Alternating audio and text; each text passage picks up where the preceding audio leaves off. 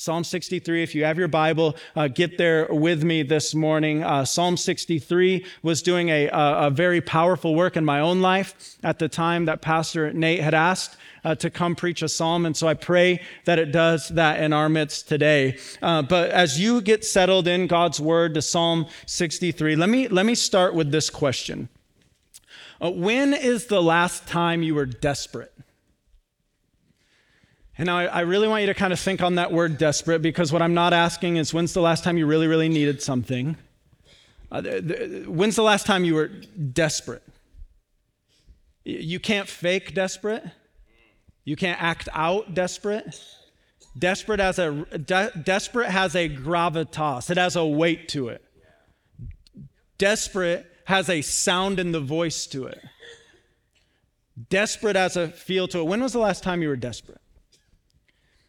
And now I ask that question because I believe this psalm that David writes is seeking to reawaken a desperation inside of us. And now some of us hear that and go, no, I've been to the land of desperate. I don't want to go back there. I know what that's like. Because you and I both know often the times in our life we are most desperate are the times in our life where the circumstances have turned most desperate. But we need to understand something as we start here today. Desperation isn't inherently bad when it's a desperation for what our soul was created to be desperate for. What we're after today is a desperation for God. And I believe this is so crucial for us, especially us Midwestern Indiana Christians, who we can grow so familiar and so comfortable in the routine of our reality. Oh Lord, awaken a desperation this morning. Re-desperate us. Call us back to the reality of who you are, of what you've done, and of what you're seeking to do in our heart this morning. And so I'm already fired up, okay? I'm a fired up kind of preacher. As I was tucking my little 4-year-old baby girl in bed last night, she said, "Now, Daddy, remember, don't yell at them." And I said, "I can't preach, girl, without yelling." She said, "You sound mean when you yell." I said, "No, I sound passionate when I yell." And so she'll be here in third service, and she's going to give me the evaluation, how I do after. But I'm passionate for us this morning of desperation for God. Desperate means this. Desperate for God means this. It means we really believe apart from him we can do nothing.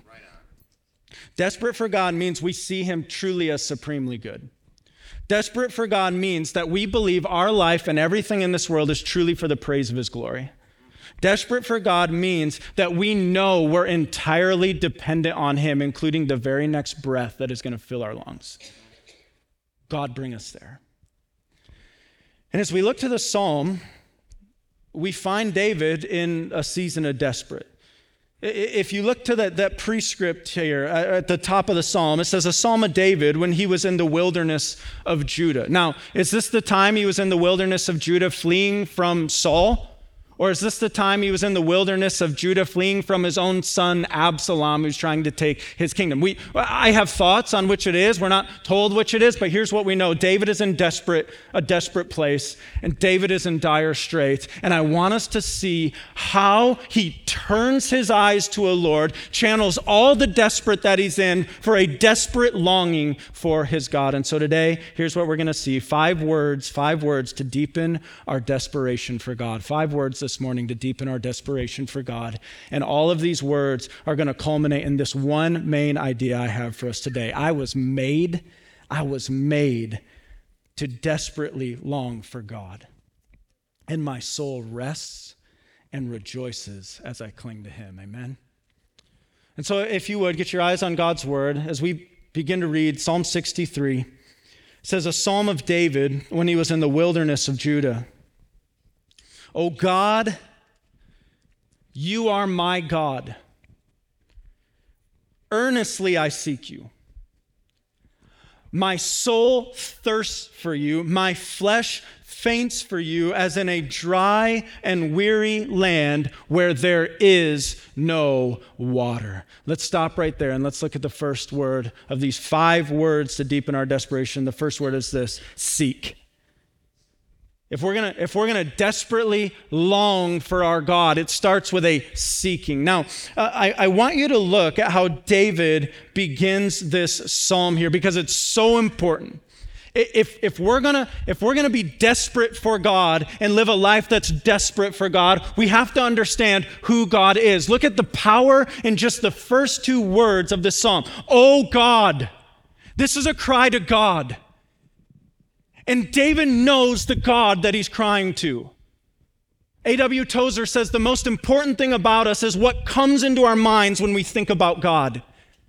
David begins with a cry to a God he knows to be the transcendent God. He knows he's crying to his creator.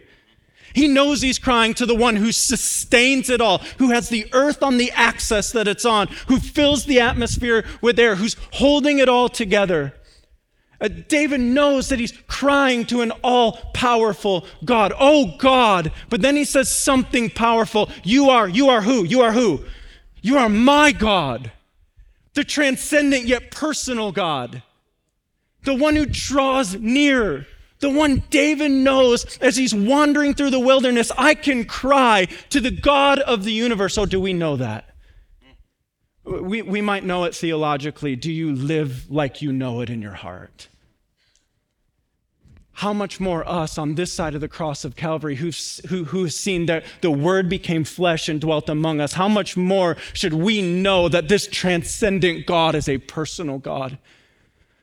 The one who sent his Son to die on the cross for our sin, to rise again to victorious life, who calls us to himself by faith the moment we believe, oh God, you are my God. Come on, church.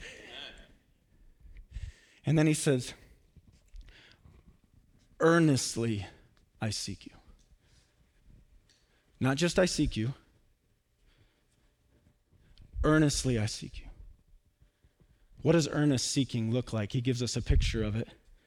My flesh faints for you. My soul thirsts for you. My flesh faints for you as in a dry and weary land where there is no water. Look at how he describes his soul. My soul thirsts. We know thirst. You know thirst. He's using a physical reality that we all know and have experienced to communicate what his soul is like. We might not know what it means to be that thirsty, but I want you to think, when's the last time you were really, really thirsty? For me, the most powerful memory of being really, really thirsty was working my summer job in high school in West Michigan. I worked for our parks department, and my job every single day of the summer was to prepare all the softball fields so that men much older than me could come and pull their hamstrings playing softball every night. And so there I was, 17, 18 years old, raking softball fields. And Michigan summers are pretty mild. It's pretty comfortable. But there was a week stretch where it was brutal. This was brutal Michigan heat. And so field to field I would go, raking, out on this dirt, raking this. And you're like 17 years old, so you didn't think ahead. You didn't pack water, right? You don't think 3 minutes ahead at 17 years old. And so I'm raking this field, and I'm dying. I am so thirsty. And I get to this next field, and I'm out in the middle raking it, and my eyes look up, and Wendy Tater, the director of the parks, is walking across the field with an ice-cold lemon lime Gatorade. Now, you got to believe me on this next part. The Hallelujah chorus began. She started going in slow motion, condensation slowly dripping off. I didn't even like lemon lime Gatorade until that day right there. That's thirst. But it's funny, and it pales in comparison to what David is saying here. My soul thirsts for you. My flesh faints for you, like I'm in a dry and weary land where there is no water. Picture middle of the desert, cracked surface, no water in sight. He says, God, my soul longs for you like that. My earnest seeking of you looks like that. And so I just stop here and I ask, where are you on the desperately, earnestly seeking meter today? Because you and I both know how it gets. We can remember those seasons of life where it's like every day we knew we needed to get up and hit our knees because we weren't going to get through the end of the day unless God carried us through. But then things stabilize and it gets a little better. And our bank accounts build back up and insurance policies over here and this. I mean, all those are good things. Don't hear me knocking. But we lose sight of this reality that isn't every day a reality of on our knees, desperate for God to carry us through another day? And here's what we need reminded of. There really isn't a desperate seeking for God until we're reminded of the desperate need we have for God. And so it's desperate need that fuels desperate seeking. Can I remind us of our desperate need? It starts with our salvation. We are a people who we need God. We need Him for our very salvation, do we not? Take it from a guy who grew up in the church. 19 years of my life, I knew how to crush going to our small town local Baptist church. I knew how to show up. I knew how to act. I knew how to talk. I knew how to quote the scripture. I knew how to sing the songs that we sang. And guess what? By Friday night, I knew how to make my life look a lot different than that. And so every week we'd walk in, I'd put on my facade, and every week we'd walk out and I'd go live my life. God in His grace took me out of the state of Michigan and brought me down to the great state of Indiana.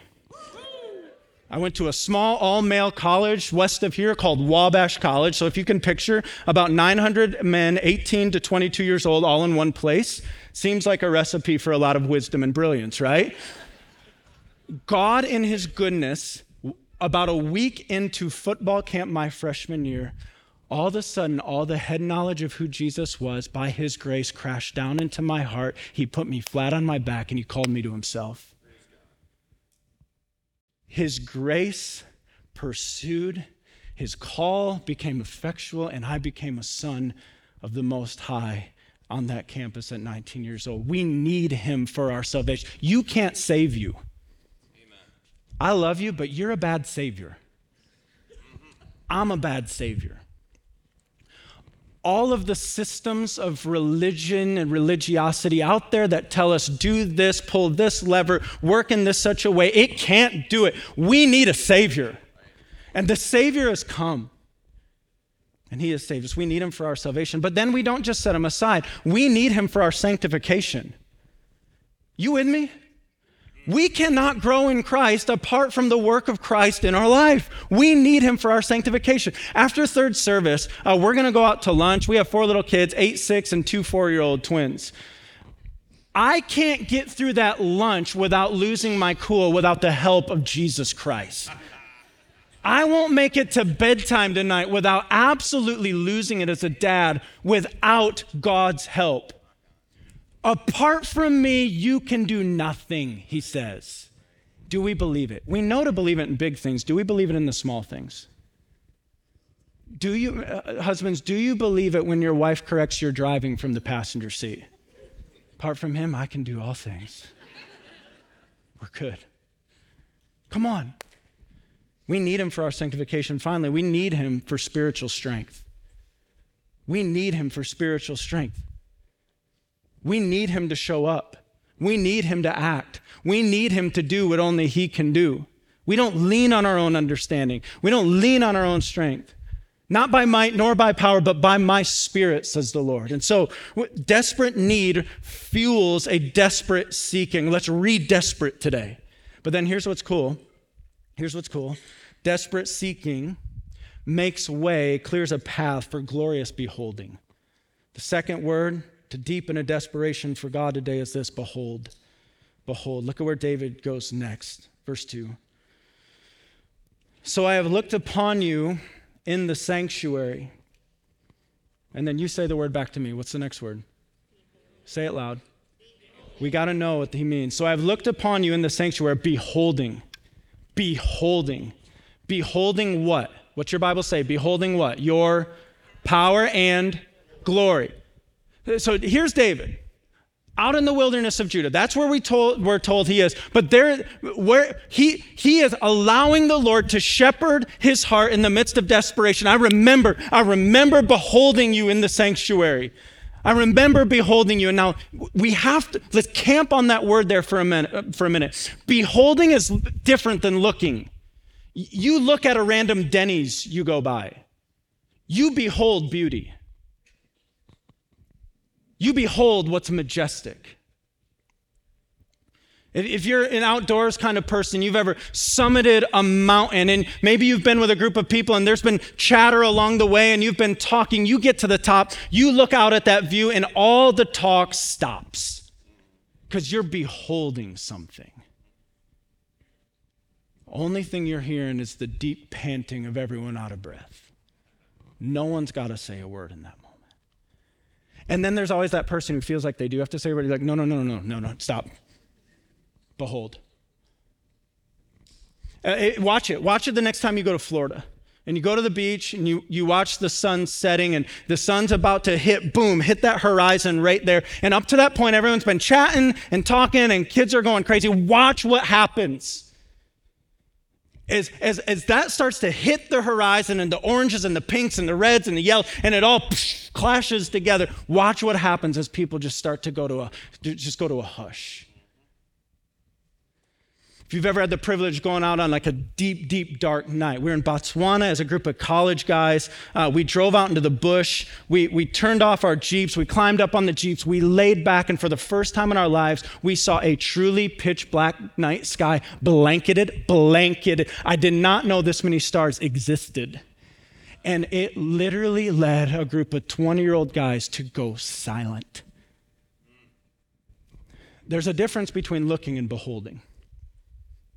What's David say he's doing here? What has he known? So I have looked upon you in the sanctuary, beholding. He has beheld. And he's beheld what? The power and the glory of God. Because here's the deal. When we behold God's power, it makes us more and more desperate for him. When we behold his power, we say, Lord, do it again. Do that again for your glory. Do what only you can do there again. When you behold his power of mighty answers to prayer, when you behold his power of miraculous feats that he's accomplished, miraculous healings that he's worked, when you behold his power of how he has drawn a sinner to repentance, it makes us more desperate for his work. When you behold his glory, what's glory? Piper defines glory, and John Piper's a pretty smart guy. Let's see how he defines glory.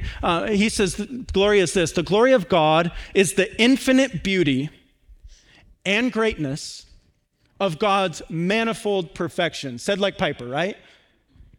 The glory of God is the infinite beauty and greatness of God's manifold, multifaceted perfections. When we behold that more and more, we cry out like Moses, Lord, show us your glory. Give us a glimpse. When we see the effects of his presence among us, his spirit dwelling in us, when we go out about his creation and we get a glimpse that reveals more of his glory to us, when we're studying in his word and our mind and heart is captivated by a deeper understanding of the glory of who he is, when we behold that,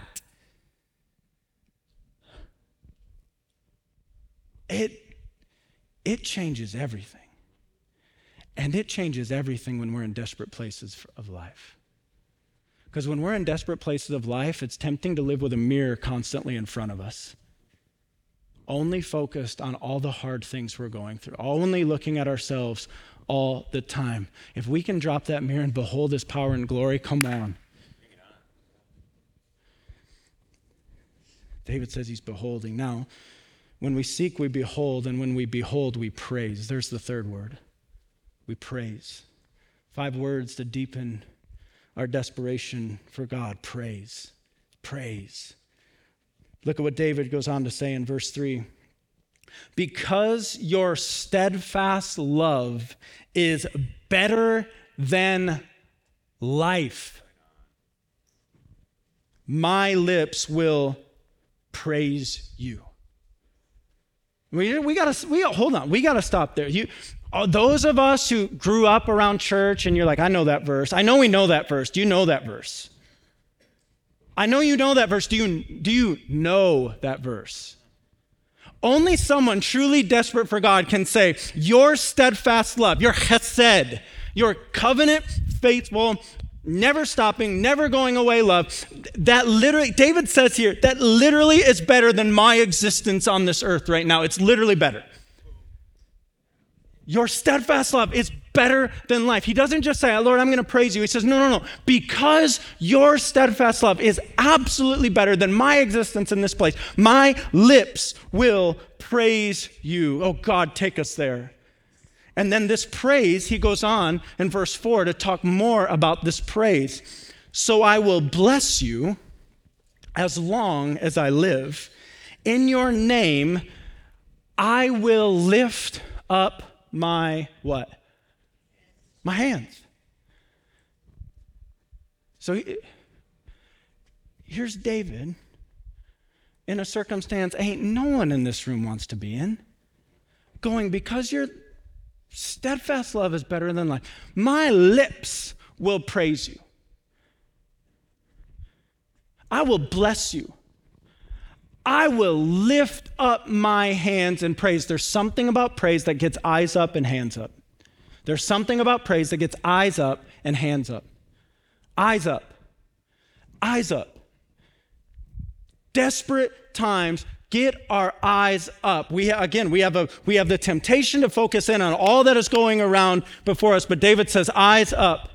My lips will praise you. I will turn my eyes upward and I will give praise to you. And then he says, this praise, it encapsulates his whole being. It leads to his hands rising up in praise. Why do we raise our hands in praise? Because we're beholding something that is leading our lips to praise, that's capturing our heart, that's leading to us praising with a reckless abandon. Now, some of you, you're like, I'm wired different. I don't do the whole raised hands in praise. Like my dad, if he's here, eyes closed, I'm like, oh, he's getting it right now. Some of you are like, I'm comfortable as a halfer, right? I'll go right here. I grew up in a tribe of church. You don't raise your hands in praise. I'd look around growing up and we'd be singing, to God be the glory, great things. And I'm looking around like, I don't think we actually believe this. It sure doesn't seem, I love that song. Don't get me wrong. I don't think we actually believe what we're saying. I remember the first time I raised my hands in praise. I was at a Chris Tomlin concert down at Bankers Life, or whatever they call it now. I was with a buddy of mine, and he grew up in a kind of similar tribe of churches that I did. And I just remember being at that kind of looking over at him like, you going? If you go, I go. You know? And like there we were, just boom, baby. We were free. We could finally express what our hearts were longing to express. There's something about praise that gets eyes up, hands up. But now, hear me now. And if you're sitting out here like, oh, it's just emotionalism. No, I'm not talking about emotionalism. Look at where David goes right next. More on praise, and I want us to see what he says. My soul will be sad, verse 5, my soul will be satisfied as with fat and rich food. And my mouth, here it is again, my mouth will praise you with joyful lips. When I remember you upon my bed and meditate on you in the watches of the night. For you have been my help, and in the shadow of your wings I will sing for joy. Stop right there. Two pictures that we have here, and then I want to talk about what I think is leading to David's praise like this, eyes up, hands up praise. The two pictures.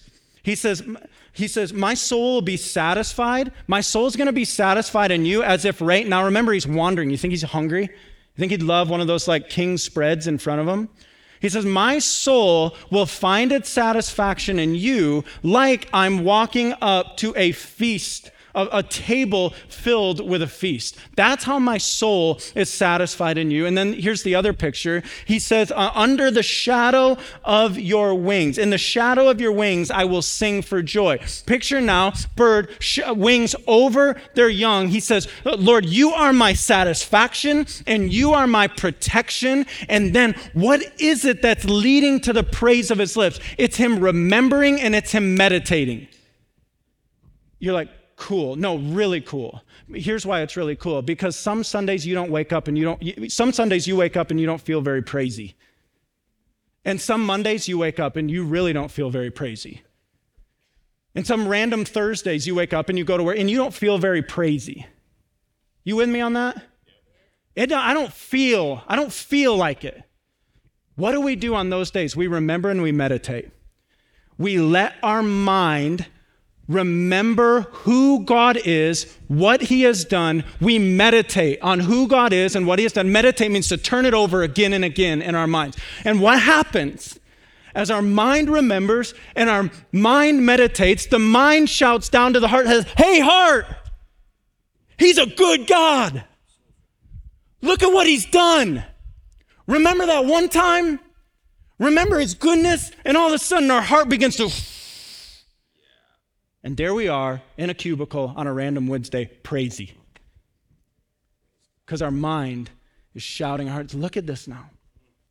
This isn't just like feel-goodism as he's out there.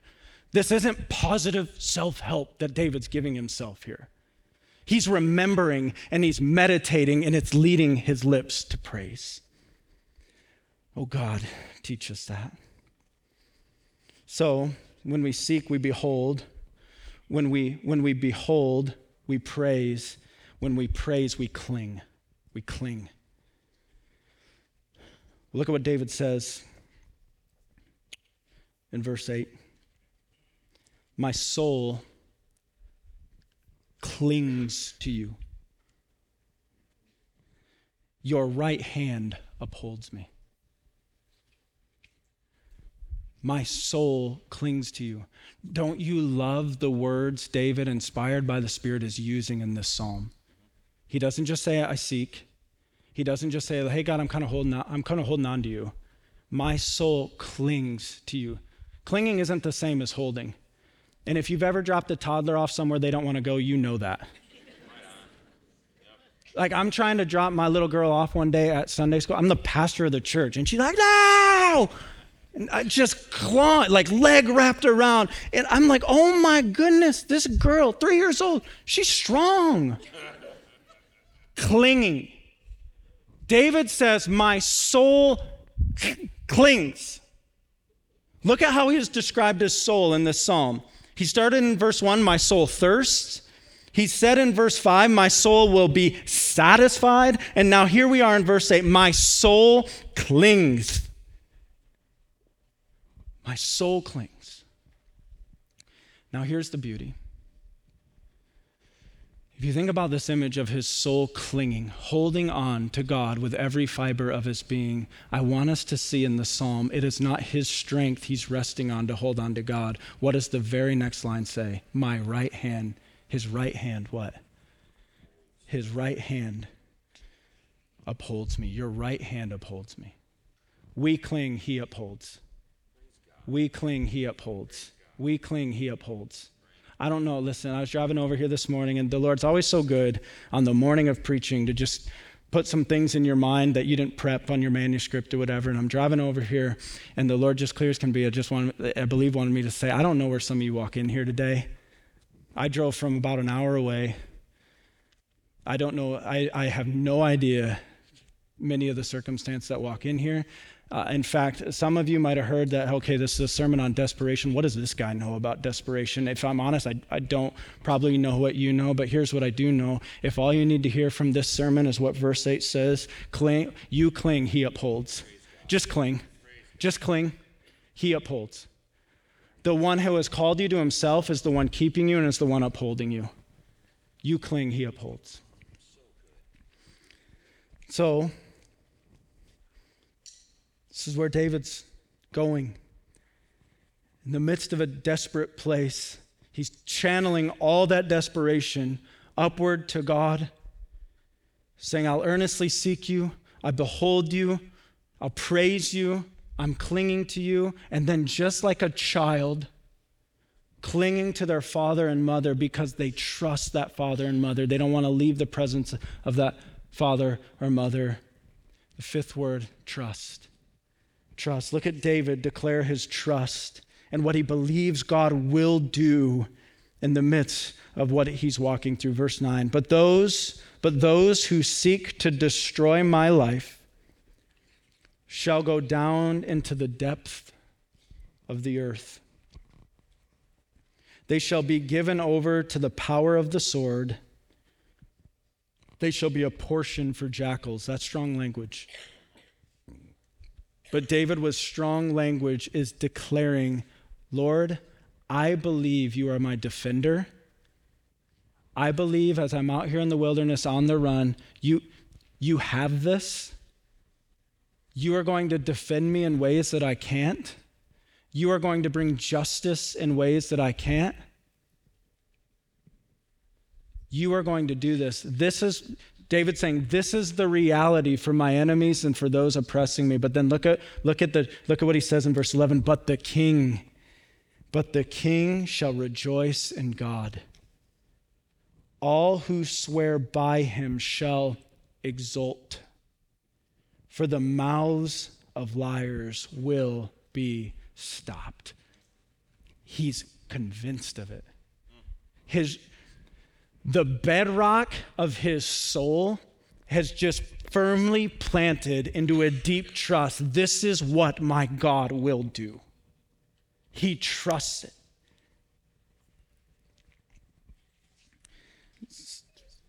I don't know what you need from this today. But here's what I do know. I don't want to wait to the next circumstance in my life that's going to force me into desperate for God mode. Oh God, help us get up tomorrow. Desperate. Earnestly seeking. Gloriously beholding. With lips that praise. And lead us to praise you with every fiber of our being because we've remembered and we've meditated. That with a soul that clings to you and with our feet firmly planted in a deep trust for who you are. Oh God, do that in our heart.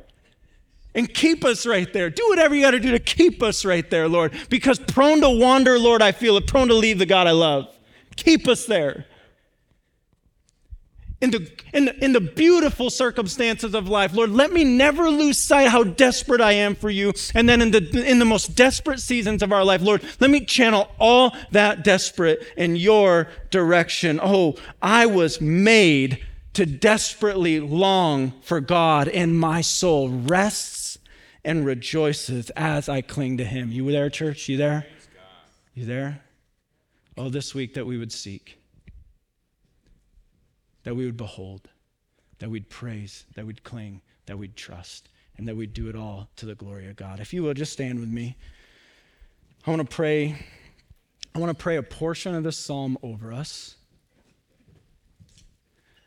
And my prayer is that as I'm praying this, you're joining me in this prayer. And so let's talk to the Lord together. Lord, we truly are a people desperate for you. And Lord, where we have lost sight of that, would you by your grace remind us today? Lord, if there's a heart in here who's never seen how desperate they are for the first time, Lord, would by the power of your Spirit, you bring them to saving faith in you today.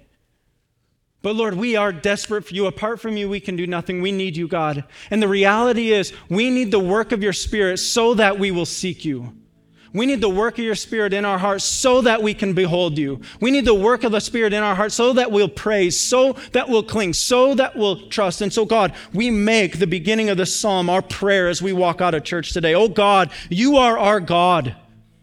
Earnestly we want to seek you this week, today, tomorrow, earnestly. Lord, let our soul thirst for you. Teach our soul to thirst for you. Let us faint for you as in a dry and weary land where there is no water. Lord, we've looked upon you in the sanctuary. Let us behold. Teach us to behold. Slow us down enough to behold, Lord.